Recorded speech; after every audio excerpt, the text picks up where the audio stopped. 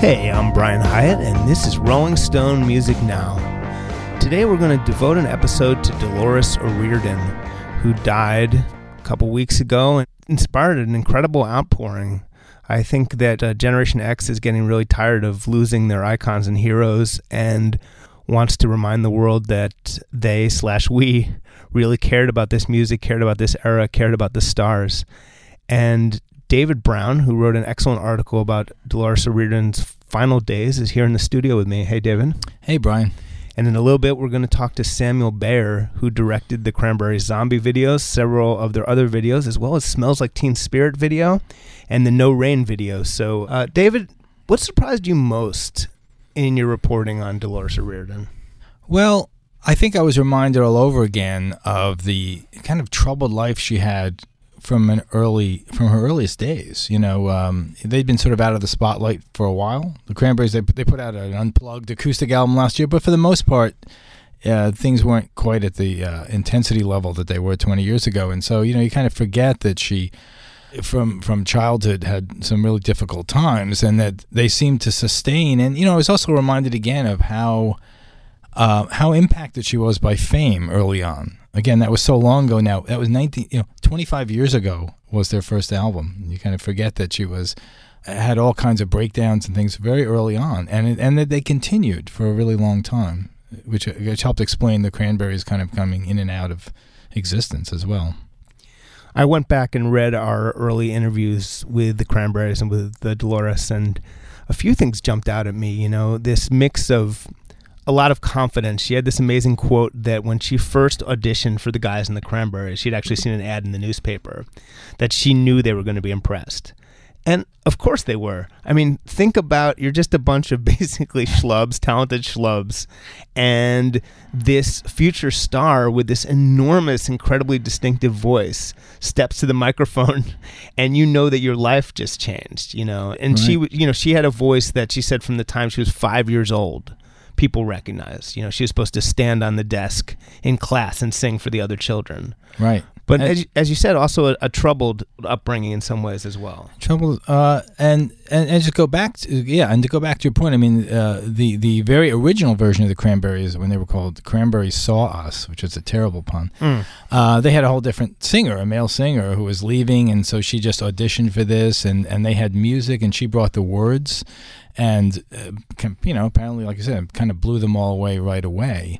And I think that voice, you know, it's interesting to be reminded again of, he had such a kind of beguiling, kind of siren-like voice. It was so different from so many singers at the time. When you think back, there was none of that testosterone rage of a lot of the quote-unquote grunge era, and I think that she hit such a sweet spot in that the music was sort of its time, but the voice was so intimate and sort of beautiful. They were also a great example of a band who kind of rode the alternative wave of the 90s. And if you listen to something like Linger, their first single, that was before they bought a fuzz pedal. You know, that was more in the vein of the past few years of sort of college rock. They sounded like the Sundays. They're heavily influenced by the Smiths. And one of the reasons that their first two albums sound so fantastic is they were produced by Stephen Street, the longtime Smiths producer. Right. And, I mean, let's hear Linger to get a sense of Cranberries in their kind of original form. If you could return, don't let it burn, don't let it fade. I'm sure I'm not being rude, but it's just your attitude that's tearing me apart. So that and Dreams, as you said, was it's all guitar shimmer and the prettier side of her voice. And sort of like Enya in a flannel shirt. Yeah, for sure. Very, very pretty, though. And one of the things I did learn in talking to the person who managed them sort of right during the heyday from like 94 to 2000 or so was, you know, Zombie was a very calculated, I don't mean that in a bad way, but move on Dolores' part. You know, she wanted to be, according to him, the biggest star or a huge international star. And she knew that the band had to not just write love songs and appeal to women. She thought they had to have male and female fans, and they noticed that. Zombie is a much more intense, musically intense song than anything they'd ever done. And I guess the record company wasn't happy about that and tried to talk her out of it. But she was determined that was the thing. And of course, they had that great Sam Bayer video where she's painted in gold, and that did prove to be the breakthrough for them. And she apparently wrote it without the guitarist Noel Hogan, who had been a big part of the other songwriting and a big part of the band's sound. And it's also, she clearly was listening to what was going on in America. She was listening to Nirvana. And let's hear Zombie to get a sense of just how fast they changed. It was, it was only a year later, but a lot of things were very different very quickly.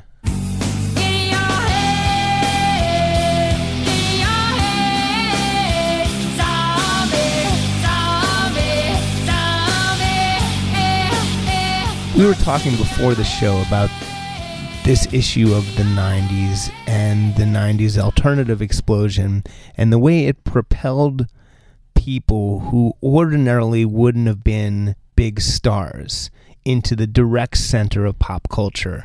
And a lot of these people, Kurt Cobain is probably the most famous example, but it's really everyone from Fiona Apple to Chris Cornell. A lot of these people, might have had a degree of mental illness, might have just had completely the wrong personalities, and it was rough on them. And I think she's an example of that, right? She seems to be. I mean, the first Cranberries album came out when she was 21. And they hadn't been around that long. And they was been playing pubs and clubs in Limerick, which I've been to. It's a bustling city, but it's not New York or anything. And so they almost went from 0 to 10 very quickly. And the impact on that, someone who was very emotionally fragile to begin with, based on so many things that happened in her childhood, and it became apparent really quickly that they had to bail out on a tour in '96, and she, the bipolar issues started coming into effect, and the fame aspect, even though part of her obviously really wanted it, like with Zombie, but it sort of rained down on her. It seemed like a lot more, and we saw the impact on it longer. I mean, we lost Kurt much sooner, and she was dealing with it for many, many years afterwards, and we saw that example of that kind of damaged person who's thrust into the spotlight. She only realized she was bipolar a couple years ago, it seemed like, right? Which is very late in life to be figuring that out when she'd already had so many problems. And it was rumored in our only cover story on the Cranberries. There's a bit where she denies this rumor of a breakdown. Now, a couple years ago, she actually talked about this breakdown. She describes it as fairly horrific. It sounds worse than bipolar. It sounds almost like a psychotic break. She said she was hallucinating like in the movie Jacob's Ladder, which means not great. So she was, again, not suited for this. By the time she had kids, she wanted to step away. She said that she actually had a period where she was so far away from music that she wouldn't even sing in the shower, which is an intense thing. That made me kind of sad, actually.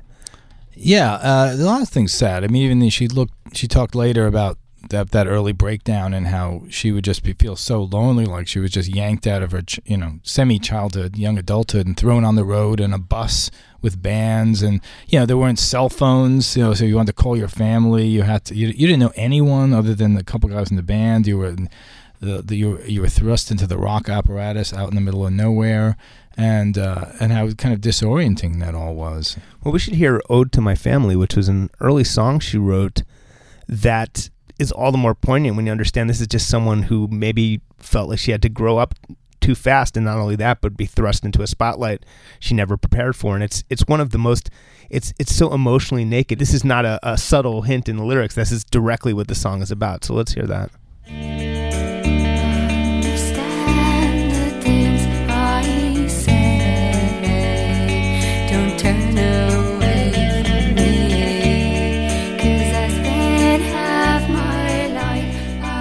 This is something we experienced with Chris Cornell recently, is that, all these songs sound different now when you have a different sense of how real these people's pain and issues were, And I think it explains a lot of the outpouring among, as you say, maybe that particular generation of music fan. I think people they connected to her in a lot of ways. They could sense that damage, maybe even early on, in the words that she's saying, and they related to her in a very deep kind of emotional way that wasn't necessarily always the case with, maybe a Billy Corgan or something. It was a different kind of bond. I mean, those first two albums especially, like, people carried them with them through their lives, and even if they hadn't listened to them in a few years, they kind of feel them in their bones.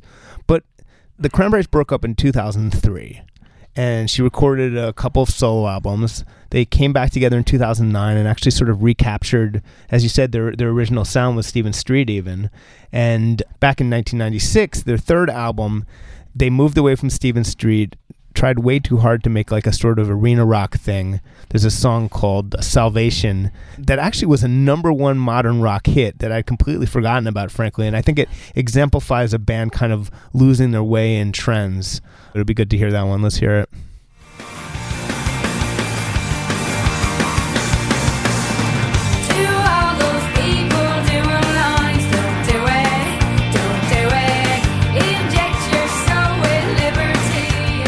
Also, it's a pretty trite anti-drug song.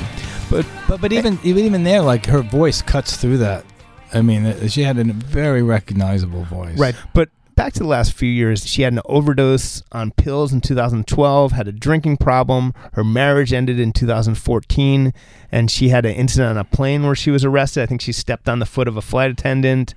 Resisted arrest and headbutted the cop who was trying to do it, and ran away from the cop at first. She said something like, you can't arrest me, I'm an icon. But this was, I think, what prompted her to get the diagnosis that she had bipolar disorder. She was probably in a manic episode, and that's really sad. And, she's had a rough few years. And then what happened in the last couple years? Because she was in the studio, she had some health issues. What was going on?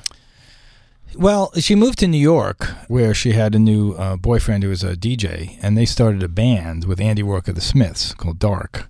And so she was kind of working on that, and it was an interesting kind of different sound for her, a little more electronic. She also still had a place in Limerick, in Ireland, too, and there was gave a very intense interview to an Irish journalist over there in that year, in 2014, where she was basically saying, I need help, but I can do it myself, I'm fine, that kind of thing, even though, from all intents and purposes, she looked emaciated and still had bruises on her from the airline. Yeah, we didn't discuss that. She also discussed an eating disorder that she was grappling with. She said she experienced childhood sexual abuse, so it was just a dangerous cocktail of stuff going on with her. And then plus, you read about she had back pain from playing guitar on stage, I guess. Yeah, another tragic thing was, last year was supposed to be their kind of big comeback. They put out this Unplugged record, and they had a whole tour planned and dates here in the States and Europe, and the whole thing had to be canceled because she had supposedly back pain from guitar, and it was excruciating, and it seemed like one day she would be up and next day down. That's what happens. And it also seems like that's what happened maybe in her last couple of days. People who talked to her the day before she died and a few days before, who I've been in touch with, all said, she seemed to be in a good space. The Cranberries were starting to make a new record. She was in London partly to finish up the second Dark record. She had all these kind of projects in the works, and the next day, we find out what happened, although we don't fully know it. We won't know until April. It's a little chilling how much of this stuff matches the pattern we've seen with musicians in the past few years. Physical pain from touring, possibly untreated mental illness. It all comes together, and I don't know if there's anything to be done about all this other than, certainly if I were a manager working with musicians, I would be extremely aware of these sort of occupational hazards, I guess. Yeah, I mean, certainly, gosh, the whole big pharma thing is a whole other aspect to this that I'll be exploring in a future Rolling Stone story, so I can say. Yeah, I hope so. But since we don't have the full autopsy report with her, it's hard to tell what exactly happened. But it seems to be leading to a certain place. Exactly. As I say, I don't think it would surprise any of us if this was some kind of accidental adventure, as they say. Just before her death, she left a couple voicemail messages for a guy named Dan Waite, a label executive who had set up a collaboration for her with this band, Bad Wolves, a metal band who was doing a new version of Zombie. and I guess that never actually happened. She didn't get to sing with them. And what'd she say in those voicemails? She apparently left a couple of like right after midnight, and she was supposed to go in the studio that same day. And according to Dan, who I spoke with, again, he said she sounded like in a good place. She was talking about her kids and missing them, but not in a sorrowful way. She was very psyched that Eminem had sampled "Zombie" on the new album, right? And which was a really interesting little aside out there. And she even was singing a bit of the Verve hit produced by Bittersweet Symphony, Bittersweet Symphony, produced by Youth of Killing Joke, who was also working on the second album, the Dark album, with her. So she kind of left that on the message too, as a little joke to the producer. So he didn't hear those until much later, and he said it didn't sound like she was suicidal or anything. Yeah, it's confusing. It's very confusing. It's very confusing. And we have on the phone Sam Bayer, who directed the Zombie video and directed many other legendary videos in his career. Sam, how you doing? Hey, how are you? Good, thanks for being here. Thrilled to be here. Well, not thrilled. I mean, it's sad, but I'm happy to talk to you. Yeah, you've did so many great videos and many other things, including the Nightmare on Elm Street in 2010. You've had a fascinating career so far, and a lot of it included some incredibly iconic videos in the 90s, and one of them certainly was Zombie by the Cranberries. And I wanted to sort of take you back. First, I think of many things in the video. One of them is Dolores O'Riordan in gold paint. But what do you remember about sort of your first encounter with her and the band, and how the concept for the video came together and all that? Well, I think the 90s was a great time for music, and it was an exciting time to be directing music videos for bands, and I was always on the lookout for who's the next big thing, or who am I excited about. And I think I had seen Linger, which was a black and white video. I thought she was really beautiful and everything else. And I had a friend that worked at Island Records. And I think I'd said something like, I'd love to do a video for the Cranberries. And they sent me the advanced track for the second record. Yeah. The second record. And I heard Zombie. And, I've been lucky enough to, I heard the advanced tracks for Nirvana. It's like it was the same sort of thing. Like, this is amazing. This is electric. I got to do this. And, but I got the gist very quickly. I think I did end up talking to her before I wrote the treatment, that this was about the problems in Ireland. It had to deal with the IRA. It had to deal with a bomb explosion and the death of a child, and it was pretty heavy. And I wrote this treatment. And, I think a lot of times I tried to make music videos that were emotional. Smells Like Teen Spirit's is a very angry video, and in many respects, Zombie's a very angry video. And I told Dolores, I want to do something that matches visually the power of your voice and the power of your lyrics. And she loved the treatment, and she was willing to be covered in gold paint, and I was willing to go to Belfast and do stuff. It was a win-win for both of us. And when she died, it was heartbreaking. And all the guys I've worked with that are no longer here, Bowie and Cornell and Kurt and Shannon Hoon from Blind Melon, and she was young. It was shocking. But I saw the video again, and it really kind of choked me up a little bit. Just seeing this young, fragile, powerful voice, I guess, kind of extinguished forever, and that moment in time doing that video was, I think it's kind of timeless. It is. It's one of the 250 most watched videos on YouTube of all time, which is quite incredible when you think of how many music videos there are, and even that they're, as famous as they are, they're not, one of the most famous bands of all time. So that I think says a lot about that video and that song. It's incredible. Well, I'll tell you, it's funny. I was taking a meeting yesterday about a television series, and I was telling Dolores came up in the meeting, this Hollywood meeting, and we're talking about the video. And I told these guys the story, I'll tell it to you now, and it's kind of amazing. So I had told Dolores, if I'm going to do this thing, I'm going to make it authentic. I'm not going to fake anything. I'm not, if you watch a lot of music videos, music videos sometimes are an art form. A lot of times they're not that great.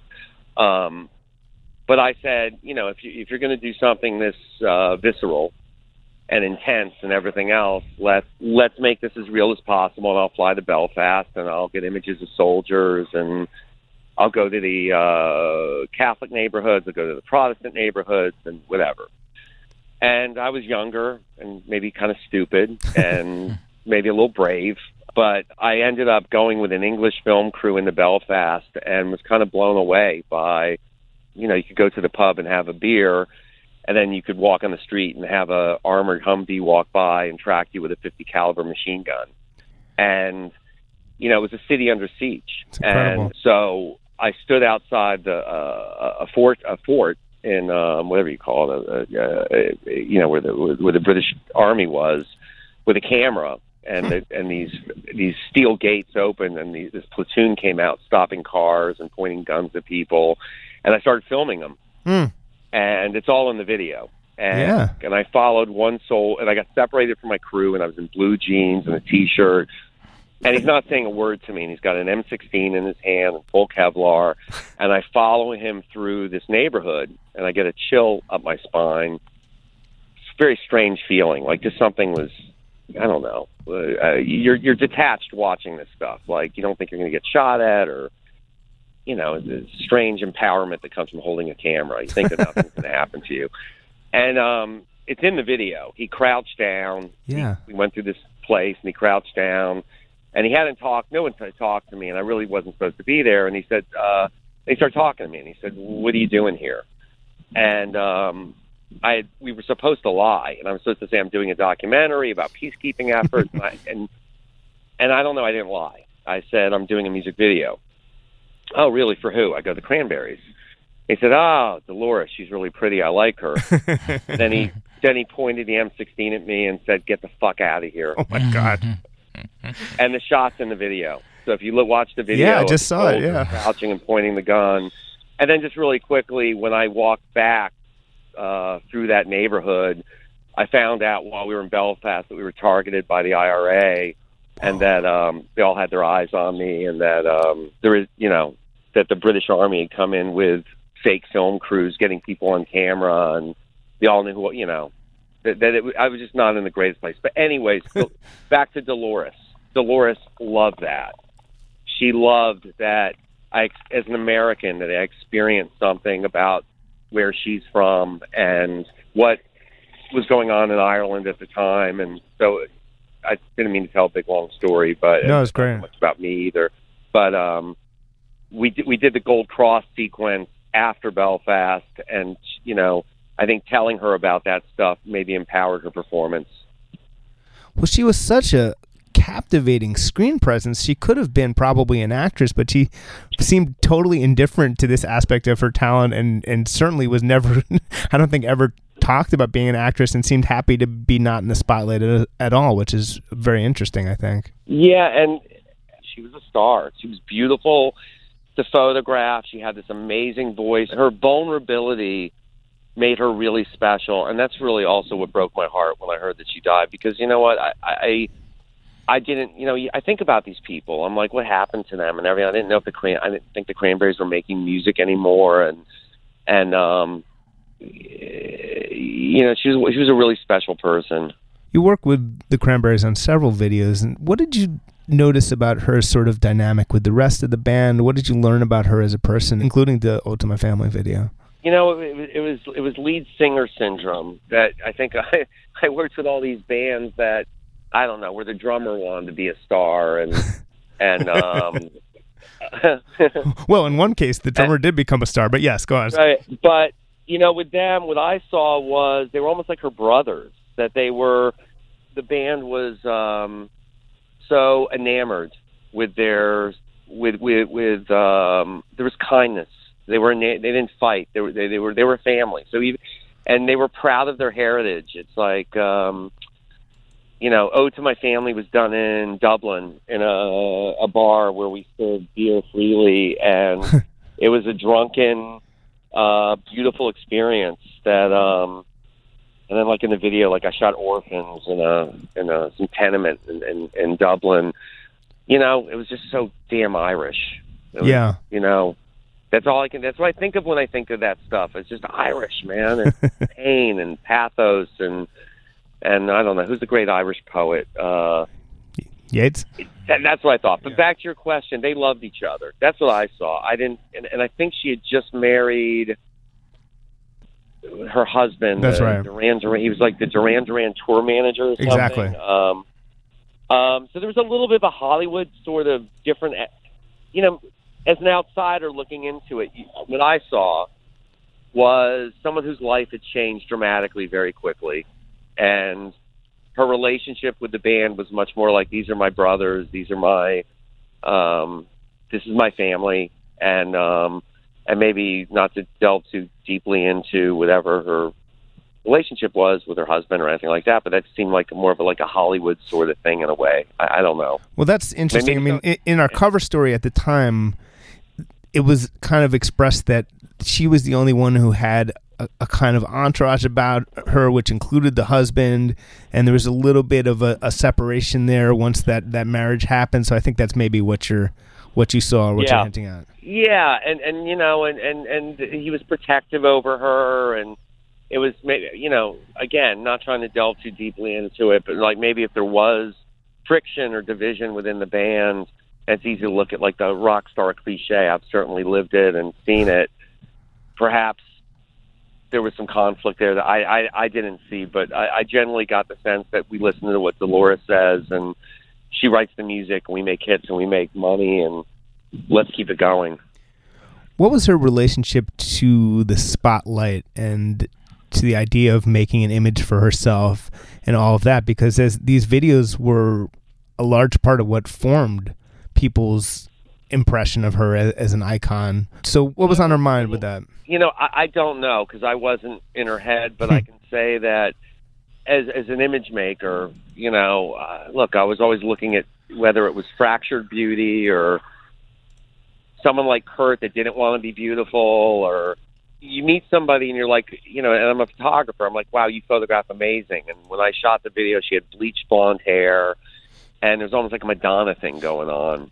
And from spending time with her, I found some sort of a vibe of like, there was something just fragile about her. That's all I can really say, if that makes sense. She's somewhere in there, by her own account, she actually had a serious breakdown somewhere in the 94, 95 area. Did you ever see any signs of this as someone who had a real psychological fragility about her? Did you get close enough to see any of that? A little bit. I mean, I just didn't look at them that way. Looked at them as like the small band from Limerick, Ireland that got thrusted into the spotlight and seemed to be handling it pretty well. That's sort of what I didn't know anything about the breakdown or anything like that. I do know that, we did have a falling out in the end. I did 4 videos for them. It was one of the videos I cast the guy from Lord of the Rings. Elijah Wood. So I cast him in a video, and I did this really beautiful thing where I shot them instead of freak show posters and put her in a red dress, and it was my 4th video. We built a gold microphone and all this stuff, and she hated it. So if there's any, it didn't happen to me very often, but like we had to completely recut the video, and we put a bunch of live performance in there. We sort of had a falling out. I wasn't happy about it. But so when you asked me about problems or whatever, the breakdown, that was 95. So maybe she didn't like looking at herself the way she looked in the video, if I have to think too much about it. Did you ever talk to her after that? No, and I feel pretty bad, actually. I think that they reached out a few years ago to do a video, and I'm not sure we responded. Before we move on, I wanted to ask about the color palette. In Zombie, the scene with the cross, when we look at that now, it screams 90s. I don't know if you have the same reaction. What do you remember about just kind of what the influences were that built up to that look that we now think of as, oh my God, that is a 90s music video. That is the only thing it can be, if you know what I mean. Right. Listen, everybody had their shtick back in the day. And I guess it's not really a stick. I had a look and a style and a feeling. And I think that, in all honesty, like I was had this black and white footage. I need to have something with the performance was just as, think about it creatively. It's just like writing a song. It's like, is the verse and the chorus and the hooks going to take you through a song? So I've got all this documentary footage of soldiers in Belfast and children with guns. What can I shoot that will be as striking or as powerful or as emotional as that stuff? It's not going to be her on a, it's not going to be this sexy, slick performance of them shooting, performing. It has to be something emotional and cathartic. And I thought of Joan of Arc, and I thought of crucifixion, and this Irish thing, the religious influences, the idea of a cross and sacrifice. And she was a very devout Catholic, so it's perfect. Yeah, I think that's what it was. Just something very raw and powerful. That's what it always came to. The music was powerful. I wanted imagery. So yes, and it comes to the colors, like gold paint like a statue, children painted in silver like statues. The color red looked really powerful next to the black and white photography. So it was a very deliberate thing. While we have you in the last few minutes of the show, among the many music videos and other things you've directed are Nirvana Smells Like Teen Spirit, which is one of the most important visual moments of the 90s across any medium, whether it's TV or movies or anything. And you were fairly inexperienced at this point. You think that Kurt picked you because you had sort of a very, perhaps unintentionally, punk rock reel? Is that accurate? I think that's a nice way of saying it. I think Kurt picked me because my reel sucked. And maybe there's a punk rock attitude about that. It's funny. Who knew? I mean, I didn't know. I had a friend that worked at Geffen Records, and it was the first video I ever directed, and I had begged for a job, and they sent me the advanced music, and I still have that cassette someplace that has Come As You Are, Smells Like Teen Spirit, and another track on it, this battered cassette that is like for me, it's the catalyst of everything that happened to me in my career and everything, and then I got invited to see them play at the Whiskey, and I saw them play. I walked in as they were playing Smells Like Teen Spirit in front of like a few hundred people, and I'm like, that's the video. And I saw moshing and fury and everything else. And just really quickly, the story, because I've told it lots of times, I'll tell this very quickly, is that, it was my first big break. I think the budget was $30,000, maybe $25,000. Not a lot of money to do a video. And this was the age of Guns N' Roses and Dolphins and CG Dolphins and Michael Jackson, MC Hammer. Like that's what was on MTV. And so nobody thought that the video was going to go anywhere or this was going to do anything. But I'm like, I'm going to make the greatest video I possibly can. And I got the janitor was the janitor for my apartment complex, and the cheerleaders were strippers that I found, and I brought in a pyro guy to do fire, and I tried to build something really beautiful. And then we invited all these kids from the Whiskey, and we put flyers around Los Angeles to come down to the set and see them play. Anyways, Kurt hated everything. The cheerleaders were too pretty. The set, I think the set looked like an aspirin commercial. It wasn't punk to be on set for 12 hours making a music video. The kids were drinking and didn't want to be there. And I'm fighting to make the greatest music video of all time. And he wouldn't perform the song. And so there's some amazing stuff. A friend of mine just did this documentary on, Montage of Heck. Right. That was great. Yeah. Yeah. And we had lunch, and he's like, can you talk to Geffen? I'm going to look at the footage. Can you tell me anything about the video? And I think he was shocked when he saw the footage, because there's not a lot of Kurt singing. Kurt would not sing the song. He would light a cigarette off the flame bar. He would just stand there, not performing the right chords, and he really didn't like me. And I finally, and it was terrifying, and it made me angry and everything else. We didn't like each other. And I finally went up to a big record executive, I was in my 20s, and went up to a big executive and said, listen, you can have the greatest music video of all time or no video. You just got to tell Kurt to perform the song a couple times. And he sang the song with this venom and this anger. He only did it a few takes, and it was amazing. And I got to give him credit. Even at the end, I said, please don't put your face within a foot of the camera because I can't get focus. And so at the end of the video, when he's laughing, that's him fucking with me. Like, put his face in the camera. And so after all that, I'm like, great, we have a video. And someone came up to me, the AD said, the kids who hated me too, and had been there all day and were drunk, said they want to destroy the set. I'm like, I looked around. I'm like, what can they destroy? They can destroy the drums and the guitar, and it's not my stuff. Some of it was my stuff, and I'm like, fine, destroy it. What do I care? And the kids and Kurt started thrashing the set, and I'm looking at it, and it's lit beautifully. I'm like, oh man, that's really amazing. And do we have a full mag of film in the camera? And like, yeah, we got 400 feet. I put it in slow motion. I shot it. That was the end of the video. Incredible. And Sam Bayer, in the couple minutes we have left, maybe you can deliver the 1 minute version of the origin of the B-Girl, because incredibly, you also directed the No Rain video. Okay, 1 minute version, B-Girl. I saw the album cover. I saw this girl on the cover, and I think a girlfriend of mine at the time, I wrote a bunch of ideas, and I think we talked about, I said, what if the B-Girl came to life? What if we told a story about a fairy tale where this kid's laughed at school, so kind of like alternative methodology, what alternative music was. Yeah. The Outsiders taking over. So, and she runs through Los Angeles, and she comes to an open field and finds people like her. So it was a metaphor, if you will, for what alternative music was, and was really pretty. How was that? That was 30 seconds. Incredible.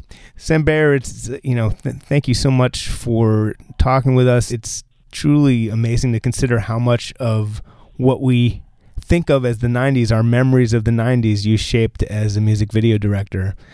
So really appreciate it. My pleasure, and thanks, guys. Absolutely. So this has been Rolling Stone Music Now. We were talking about the life and music of Dolores O'Riordan, and we'll be back next week at 1 p.m.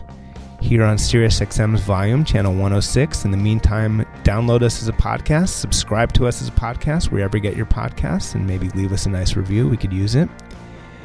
And in the meantime, we will be back next week, and we'll see you then.